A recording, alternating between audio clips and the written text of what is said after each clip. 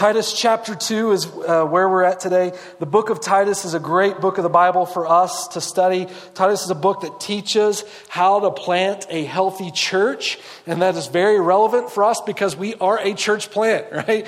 And so an important book. And when you read through the book of Titus, you see Paul's desire to see a healthy church planted in the area of Crete and thriving for Jesus. And that's that same heart that Paul has for Titus and for the people at Crete that I share with him for us. And I know you share for ABC as well. You know, we think about our church, we don't meet to just meet. What God is doing in us, it isn't intended to stop with us, but to share through us. We're not here just because you gather on church on Sunday and that's just something you should do. Rather, we want to delight in God and grow in Him and share Him with others around us. We have said to us very clearly the purpose of the church is founded in the greats, the Great Commission and the Great Commandment. The Great Commission is to make disciples, followers of Jesus. The Great Commandment, which is related to making disciples, is to love God and love others. When you love God, you love what God loves, and what God loves is people because God gave His life for us. And so we demonstrate our love for God by the way we are His arms and legs. The Bible tells us that God is the head and we are the body. And by extension of God's love, we demonstrate that love in this world. When God works in this world, when God moves in a miraculous way, 99 out of 100 times, He desires to work through His people that are the mouthpiece to proclaim His glory in this world. And so what we do matters. And Paul understands that. And so he's articulating to the church, what does it look like to see a healthy church thriving for Jesus where they are? And not only does the book of Titus teach us how to plant healthy churches thriving in Christ, it teaches us how to do it in difficult places. When Paul describes the area of Crete, it's not an easy field to reach the people for Jesus. Their hearts are very hard and stubborn. It's like if you had to think about planting a church today and God said, you can go anywhere you want in the world. Like, I don't know about you, but I would be like, okay, either I'm going to pick the easiest people on the planet or probably Hawaii, right? Like, I feel the Lord really leading me to Hawaii, one of the non-volcano islands, wherever that is, right? Give me the easy place, right? But what Paul says in the book of Titus in chapter 1, verse 12, talking about the people in Crete, He acknowledges what the people on Crete say about the people in Crete. It says, one of themselves, a prophet of their own, said, Cretans are always liars. There's no room for this. They're always this. They're always liars, evil beasts, lazy gluttons. Now, evil beasts. I mean, what kind of, you don't want these people for friends, right? And Paul is going here and he's planting a church. What is he thinking? But it really shows us the power of the gospel. How God can even reach the most difficult of places. No matter how dark your day may feel, the light of Christ can resonate. And His glory be made known. And lives transformed for Him. And what a beautiful picture, right? Paul doesn't make this statement and then follow that with thoughts of hopelessness. But rather hopefulness. Because of Jesus. And so what we have learned about a healthy living church together, or thriving church together, I should say, in Titus chapter 1, the first 5 verses, Paul begins to share with us how that church is built. And he identifies what his position is before Jesus and acknowledges really it's all of our positions in verse 1. He calls himself a bondservant. Healthy church is built on servants. The church isn't created for itself, but God creates the church to give itself away, that His light could be made known in darkness, and it transformed the lives of people around us. The church is called to serve, just as Jesus in His example served us by giving His life on the cross. So a thriving church is about servant leadership, resting in verse 2 on an unchanging God, in verse 3 by the power of His word, to serve and bless the world around us as we care for those that join us in the cause of Christ, verse 4. And then he says in the latter half of chapter 1, starting in verse 5, that a healthy church is built on godly leaders and that all of us are called to be leaders for Christ. All of us have some capacity in which we lead. And we read in Ephesians chapter 4, verses 11 and 12, that the point of leadership isn't to stand above everyone and do all the work, but leadership is about getting beneath people. In fact, it says in Ephesians chapter 4, verse 11 and 12, that God gave leaders in verse 11, 4 in verse 12, for the equipping of the saints for the work of the ministry, God doesn't judge leaders on how well they do the work of the ministry. God judges leaders on how well they equip others to do the work of the ministry, saying that we're all called to lead for Christ. And today we continue examining how to build healthy, thriving church by considering one thought. If you want to see light over darkness, Paul wants us to recognize that we all have a part in creating a healthy church. Paul wants to be intentional about what we do. And for us to begin to see this picture that we all have a part in creating a healthy church, Paul's verse at the end of chapter 1 and the beginning of chapter 2 starts to contrast two ideas here, as if to present to us pathways in your life that you could pursue, two pathways of what you're going to be about. And so he says in Titus chapter 1, I think this really begins in verse 12, but in verse 16, the conclusion of chapter 1, talking about false teachers, they profess to know God, but their deeds, they deny him, being detestable and disobedient and worthless for any good deed. See, Paul shared with us, starting in verse 5, what godly leadership looks like, and then he contrasts that godly leadership with ungodly leadership. And he says about them within the context of those verses that there's two ways their life shows ungodly leadership: by what they teach and how they live. Their teaching denies the truth of who God is, and their actions deny the idea of living for God. Rather, they're living for self. And so when we think about the way we live in life, when we typically talk in terms of ethics, and when you think about ethics operates in a few frameworks. They say this, that we can do the right things for the wrong reasons. We can do the wrong things for the right reasons. We can do the wrong things for the wrong reasons, which is how Paul describes them in Titus chapter 1. Or you can do the right things for the right reasons. And that's what we want to be about. And so he describes these false teachers, and we reminded us last week that, oftentimes false teachers don't come to you, or never really do false teachers come to you and start off the conversation with, I'm about to share something with you, but don't believe it because I'm a false teacher. Right? That's not how they present themselves. Typically, they appeal to something sensual within us that entices us to believe. Like there's a partial truth in it that attracts us, but there's also this sensual attraction within ourselves that it may deny what truth is, but our flesh likes it. So we're attracted to it. And so Paul is saying, look, there's these type of false teachers in this world, but rather God's desire for you is to be a godly leader for him. So in chapter 2, verse 1, he says, but as for you, speak the things which are fitting of sound doctrine. We all have a part to play in creating a healthy church. And Paul starts chapter 2, verse 1 in reference to Titus. He says, but as for you, Titus, here's a way you could live your life in the pleasures of self, teaching ungodly things and promoting those things with your life. But as for you, God called you to be a part of a group that makes a difference. A church that thrives in darkness.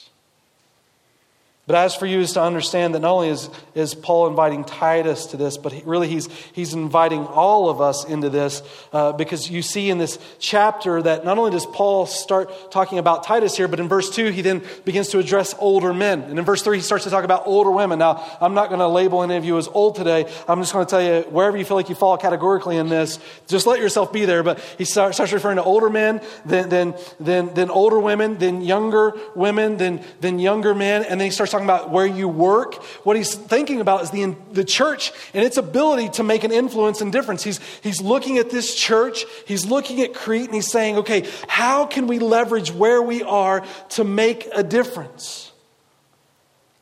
How do I know we all have a part in creating a healthy, thriving church? What Paul is acknowledging in these verses is that we all have a part to play because we all have influence. All of us have the ability to influence the lives of people around us, the ability and opportunity to make a difference. And in contrast, in verse 16, to bad, false teachers, Paul then calls the church to make a difference where they are in the midst of this darkness, knowing that even in the darkest of places, God's light can be made known. And the reason he wants them to use their influence, he shares with us, because as he talks about older men, older women, he then says why. As he talks about young women, he says why. Young men, he says why. Where you work, he says why. And this is it. In verse 4, he says, so that, talking about younger women, older women teach the younger women, so that they may encourage the young women to live, to love their husbands and to love their children. so that the word of God will not be dishonored, so that the opponent will be put to shame, having nothing bad to say about us, so that they may adorn the doctrine of God our Savior in every respect. Your influence matters. Your influence is important. And Paul wants us to consider in our lives where we are influencing and how we are influencing. No Christian is outside of the responsibility of using our influence for the cause of Christ. In fact, in 1 Corinthians 6:20, it says, you have been bought with a price, therefore use your body to glorify God. And in 2 Corinthians 5:20, you are an ambassador for Him. And if we think about the Great Commandment, the Great Commission, the Great Commandment in Mark chapter 12, verse 30 and 31, love God, love others. The Great Commission in Matthew 28:19 and 20, make disciples. This calling rests on all of us. But here's the sobering reality. You can make a disciple of anything because you have influence. So your actions in life demonstrate what you value. And what you value becomes the billboard to promote that love. And then therefore influences others to join you. You will make a disciple in life. But the question is of what? Like if you were to go home today and just ask the people around you, the people that you have the most opportunity to influence in your life, as far as you know me, you could say to them, what do you think is important to me? At the end of your life, what will people say about you? What did you love, value, cherish? What did you promote? What did you make a disciple of?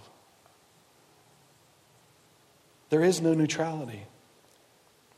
Our hearts lean into something. And what we love, we naturally are enthusiastic about, we promote. What we value, we share. What you value in life is seen in how you apply your resources, your time, your energy, your money. I like to say it like this. This is one of our core values as a church, but we say it this way. What you celebrate, you replicate. The things that you're passionate about, you share with the people around you because that passion becomes evident. Your heart sings the song of that praise of whatever it might be. You will make a disciple of something. And when you promote that passion through your life, you invite others to join you on that journey to share that passion with you. What are you passionate about?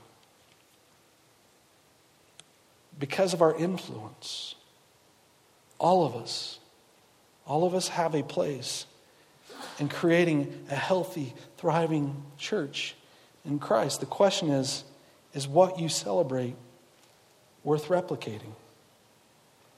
And sometimes we don't even recognize in our lives just how powerful our influence can be. I heard a story of a mother who took her young son shopping.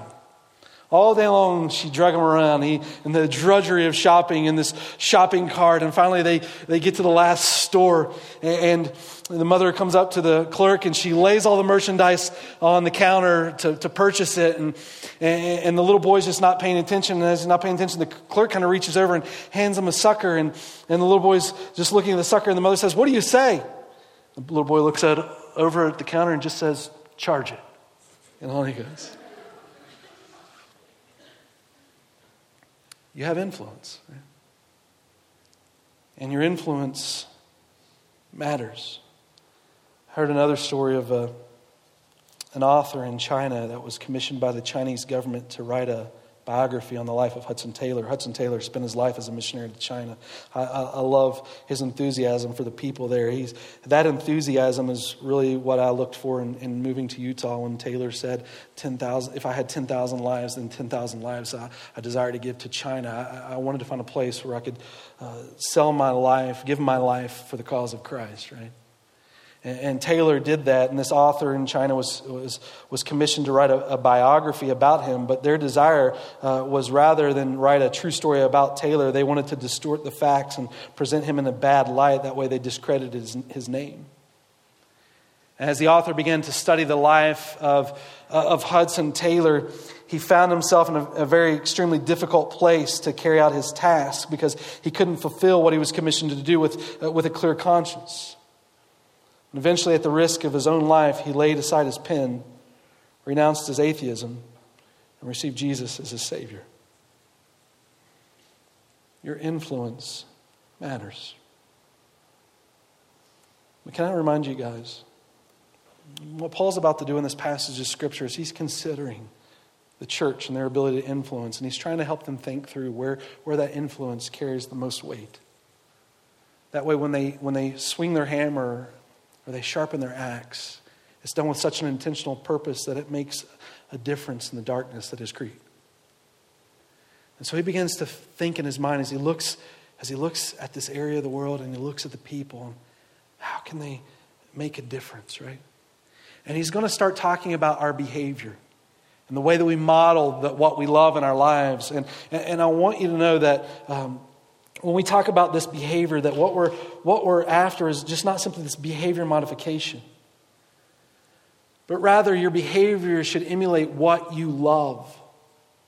And it's only out of a deep love for Jesus that the actions in which Paul describes becomes important, because if you simply modify your behavior to modify your behavior for the sake of being good, it's not going to last. But if you're enriched by the deep love for which Jesus has brought to you, and you rest in that love, that transforming power that Christ resonates in your life, when that becomes your hope, when that becomes your passion, then the outworking of that becomes a natural outflow of what Christ has done in you. And so this isn't about guilting us in Jesus, but to recognize that in the power of the influence which God has given us as we rest in Christ, it becomes the natural pouring out of our lives to the significance of who Jesus is, because your actions promote what you value, inviting others to join you. And so Paul continues on in Titus in chapter 2, verse 2. He says, older men are to be temperate, dignified, sensible, sound in faith and love and perseverance. Older men, you're the model of what it means to pursue and love and live for Jesus. Notice much of what Paul is going to say in these sections of Scripture deal with our actions and not with our words. It is important to teach truth, but it's important that truth resonate in the way you live your life, not in hypocrisy. I love the way he's saying this, that the way that we live our life in action is filled in love, in faith and in love, the demonstration of our lives. You know, one of the worst ways to influence someone to what you love is to simply nag them. But if you love it and love them, it is attractional. We live a life that is honorable. And on the back end of that, be able to have the place to share why our lives radiate with such beauty, if it radiates at all. Jesus. I remember sometime recently I was talking with an older man, not a part of our church, and I don't even know how old he is, but he was older than me. That's what I mean by older, okay? But he was older, and he felt like at this point in his life that he really didn't have anything to offer with younger generations because he was detached from that age group. And guys, I know in Paul's culture, older generations were probably valued more than we value that in our culture. But I think it's important for the church to recognize that we don't have to live like our culture. Right? With age comes wisdom. And that wisdom is important. And I had the opportunity to encourage this older gentleman because, in my life, I can remember growing up in a broken home. I lacked often fatherly figures that could encourage me towards godliness. And I can remember one man in my life that I highly respected to such an incredible degree. This man was probably 40 years older than me. But I was a rough child that wandered on the streets and got into everything that you didn't want to get into, or you didn't want your kids to get into. And I remember this older man, he would always find me and he would always confront me. And he loved Jesus. And it made a difference. Older generations, can I just remind you within our culture today that young people lack the wisdom of fatherly figures? Don't undervalue that position. What it means for the church and in the culture to speak truth and to speak it in love because of the influence that God's given you. Don't let that wisdom go to waste. Care enough about the bratty kid to confront them, not in anger, but out of a compassionate heart. That's what Jesus did for us. That's why our hearts have been transformed in him. He doesn't just stop with the older men, but guys, when you think about discipleship, sometimes it can be intimidating. The responsibility of influence can feel intimidating. But it really works like this. As you spend time with God, you leverage what God teaches you to share it with others, to love on them as Christ has loved on you. Don't be burdened by the thought of needing to mature a heart overnight. We're all a process, a work in process before God. But rather, spend time with those around you for which you can influence for the purpose of molding their heart. Find someone with a willingness in their heart to just want to pursue after God and spend time with them. In fact, when you look at how Paul starts thinking about the early church and talks about different people groups, which includes the whole church, it kind of begs the question at the end, if you're not taking the time to spend with someone for the purpose of influencing them in Christ, are you really following Jesus? Because that's what God calls us to do. The church isn't the building, the church is you. Right? And to be a difference maker in our society, it means taking serious the opportunity that we have, that what God does in my life, to not let rest with me. But then he goes on and says, older women likewise, just like the guys. Older women are to be reverent in their behavior. I like that word, the word reverence. Women are reverends, right? You're Reverend such and such, right? It's not just Jesse Jackson, it's you too, right? I am a reverend because I revere God. And that's an important role in the reverence that you hold for Christ. Revere in their behavior, not malicious gossips, not enslaved to much wine, teaching what is good, so that they may encourage the young women to love their husbands and to love their children. Our society does not know what love is. We only love because of what we get. We only love when people are lovable. That's not biblical love. Biblical love is about laying yourself down for the benefit of someone else, and it's not always easy. And because it's not always easy, you need older women to come around these younger women that are in this battle to remind them, keep going. You can do it. Let me show you from the wisdom that I have learned how God has worked through me in this. And encouragement in Christ is incredibly powerful and important. Don't underestimate the influence that you carry. And then he goes on in verse 4 and 5, he says, so that they may encourage the young women to love their husbands and to love their children, to be sensible, pure workers at home, kind, being subject to their own husbands, so that the word of God will not be dishonored. Now, this is a fun verse to talk about in our culture today. Well, all kinds of questions can come out of this, but let me alleviate some thoughts here. I want us to remember that in this passage, Paul is thinking in his cultural context. And he's looking at the church and he's trying to shape for them some ideas for which they can leverage to be a light in this darkness. So he just begins to address people groups and where they have the ability to leverage their influence for the cause of Christ. And so within the context of this culture, he's thinking about men, he's thinking about women, where those are in that cultural context, and sharing it with them, how to influence this broken world. But because this verse talks about influencing at home, it brings up the idea of women's roles today. And, I really respect what Christ did in his ministry, because when Jesus was crucified on the cross, the story tells us that the first ones to encounter the resurrection of Jesus were women. And the first ones to testify, to give a testimony to the resurrection of Jesus, were women. And in the time of Jesus, women were viewed more as property than people. And their testimony was not respected. It wouldn't hold up in the court. But Jesus didn't care, because women are equal. Right? And in the book of Galatians, it says, I think it's in chapter 2, that there is neither slave nor free, there is neither Jew nor Gentile, there is neither male nor female, that we are all one in Christ. And Jesus saw us equal. In fact, in Jesus' day, if someone were to be a disciple of a rabbi or a teacher, it was only the men. But Jesus invites women. And so we see the equality of male and female in Scripture, but it still rests within the cultural context. And so Paul's trying in his culture to figure out how women can influence in their position. Where is the place that God has given them to do that? But this doesn't necessitate that the only place women can influence is in the home. And today, there's more freedom for women to lead in many ways. At the same time, guys, I don't want us to underestimate the gift of family. the place that you possess to be influential. And I don't think you need to apologize for making your family a priority.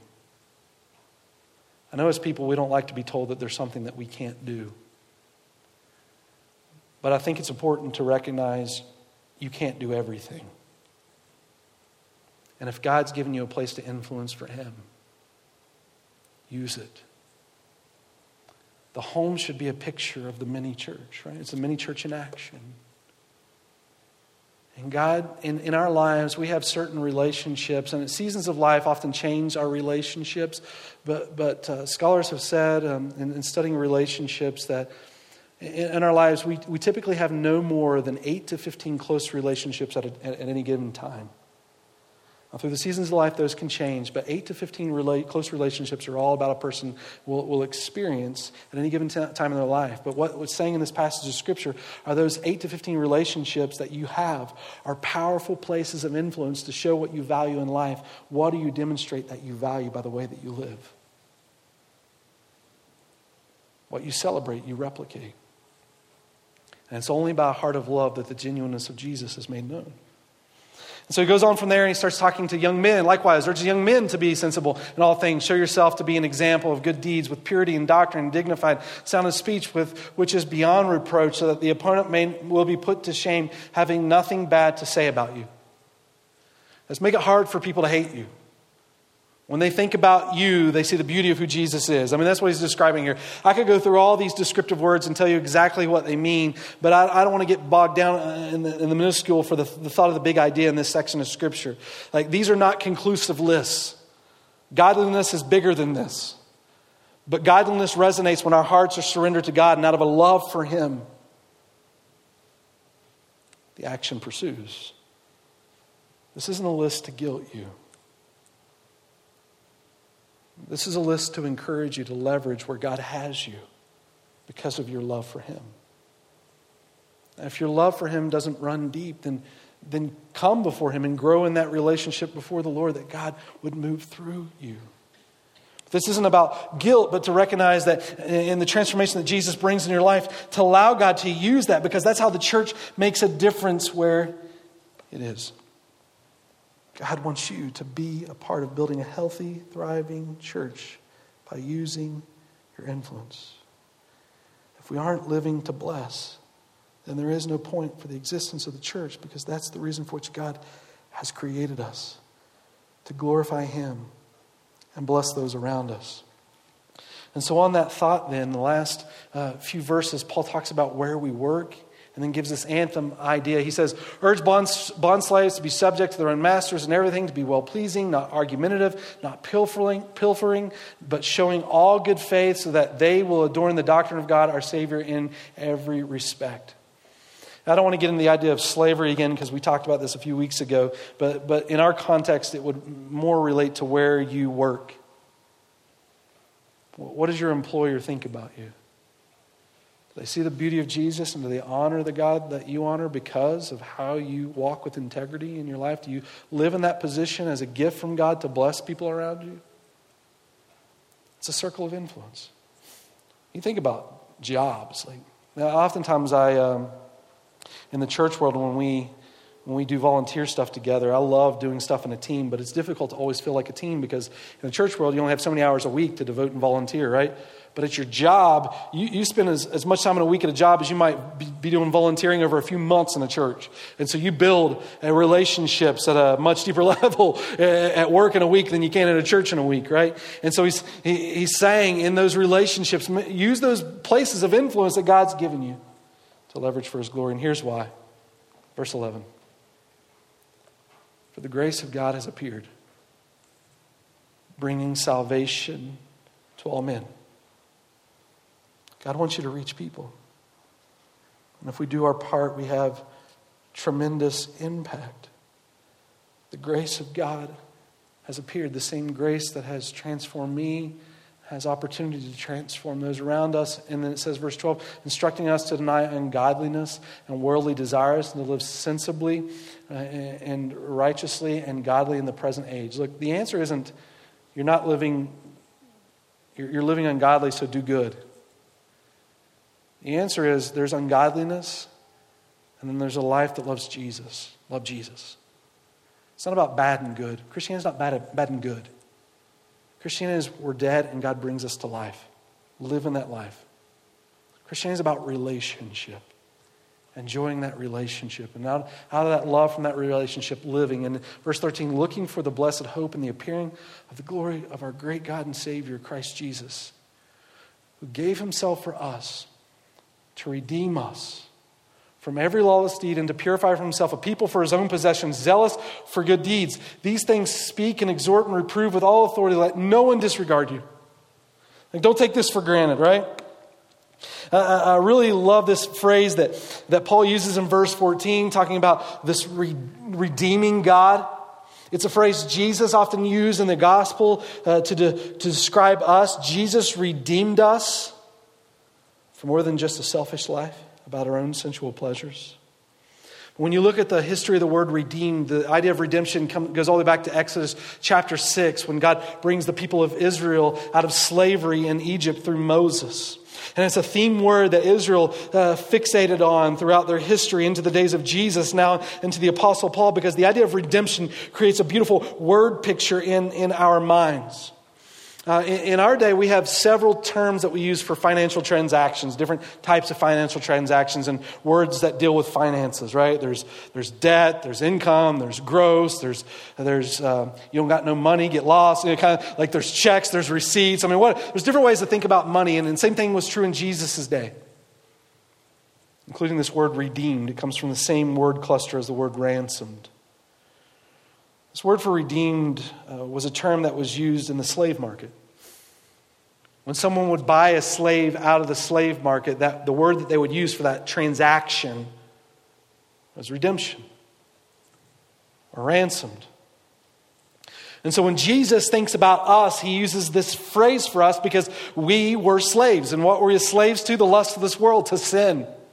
And Jesus bought us from that slavery.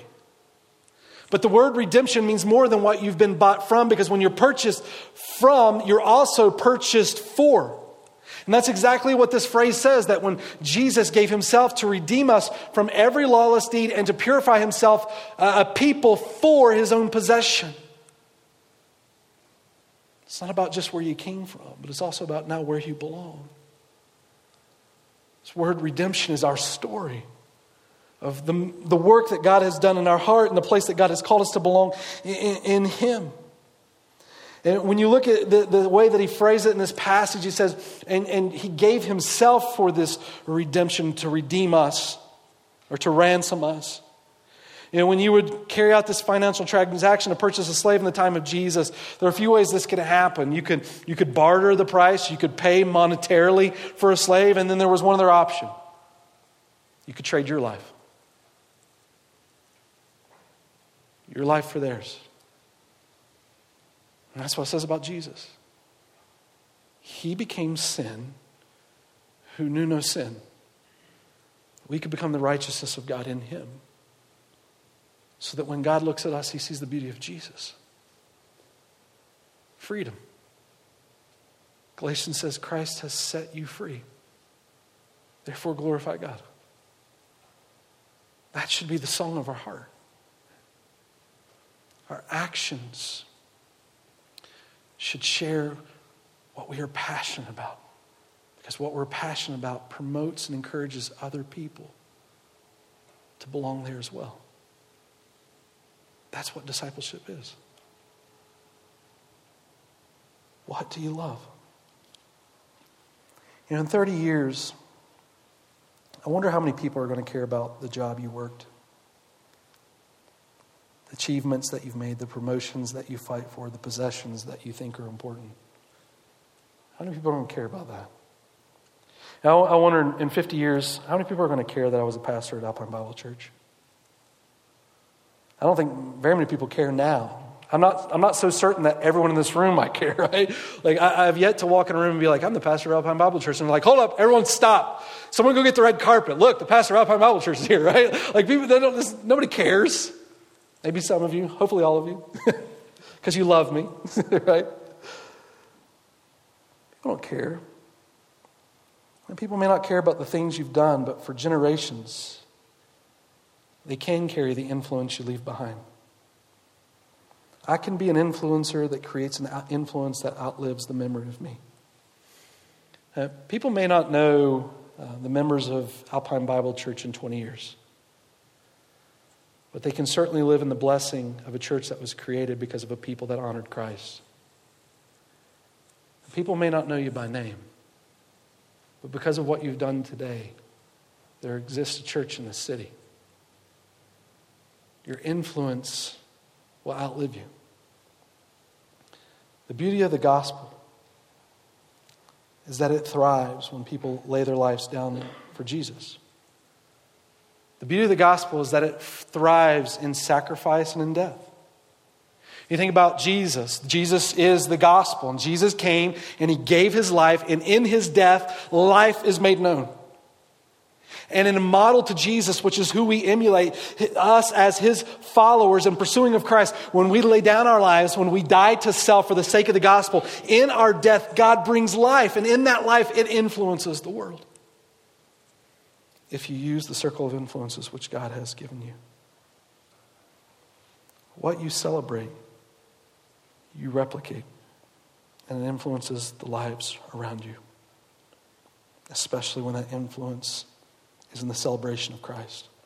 Warren Webster is a media guru guy. He at a conference once said this: if I had to live my life over again, I would live it to change the lives of people. Because you have not changed anything until you've changed the lives of people. You know what Paul wants for the church in Crete? To be intentional. To not take for granted the opportunity that they have around them. You can't influence everybody, but you can be influential. Who is in that circle of influence in your life? Where is that circle of influence in your life? What do you promote in that circle? What you value, you promote. And what you promote is how you invite others to follow along in your love. And following Jesus isn't about what you avoid. It's about what you are becoming in him. And so when we encourage other people, it's not to nag them, but to love them deeply as we have been deeply loved in Jesus. The thoughts of these words aren't to guilt us, but to call us in the understanding of awakening in our love for Christ, that love for Christ could radiate in this world.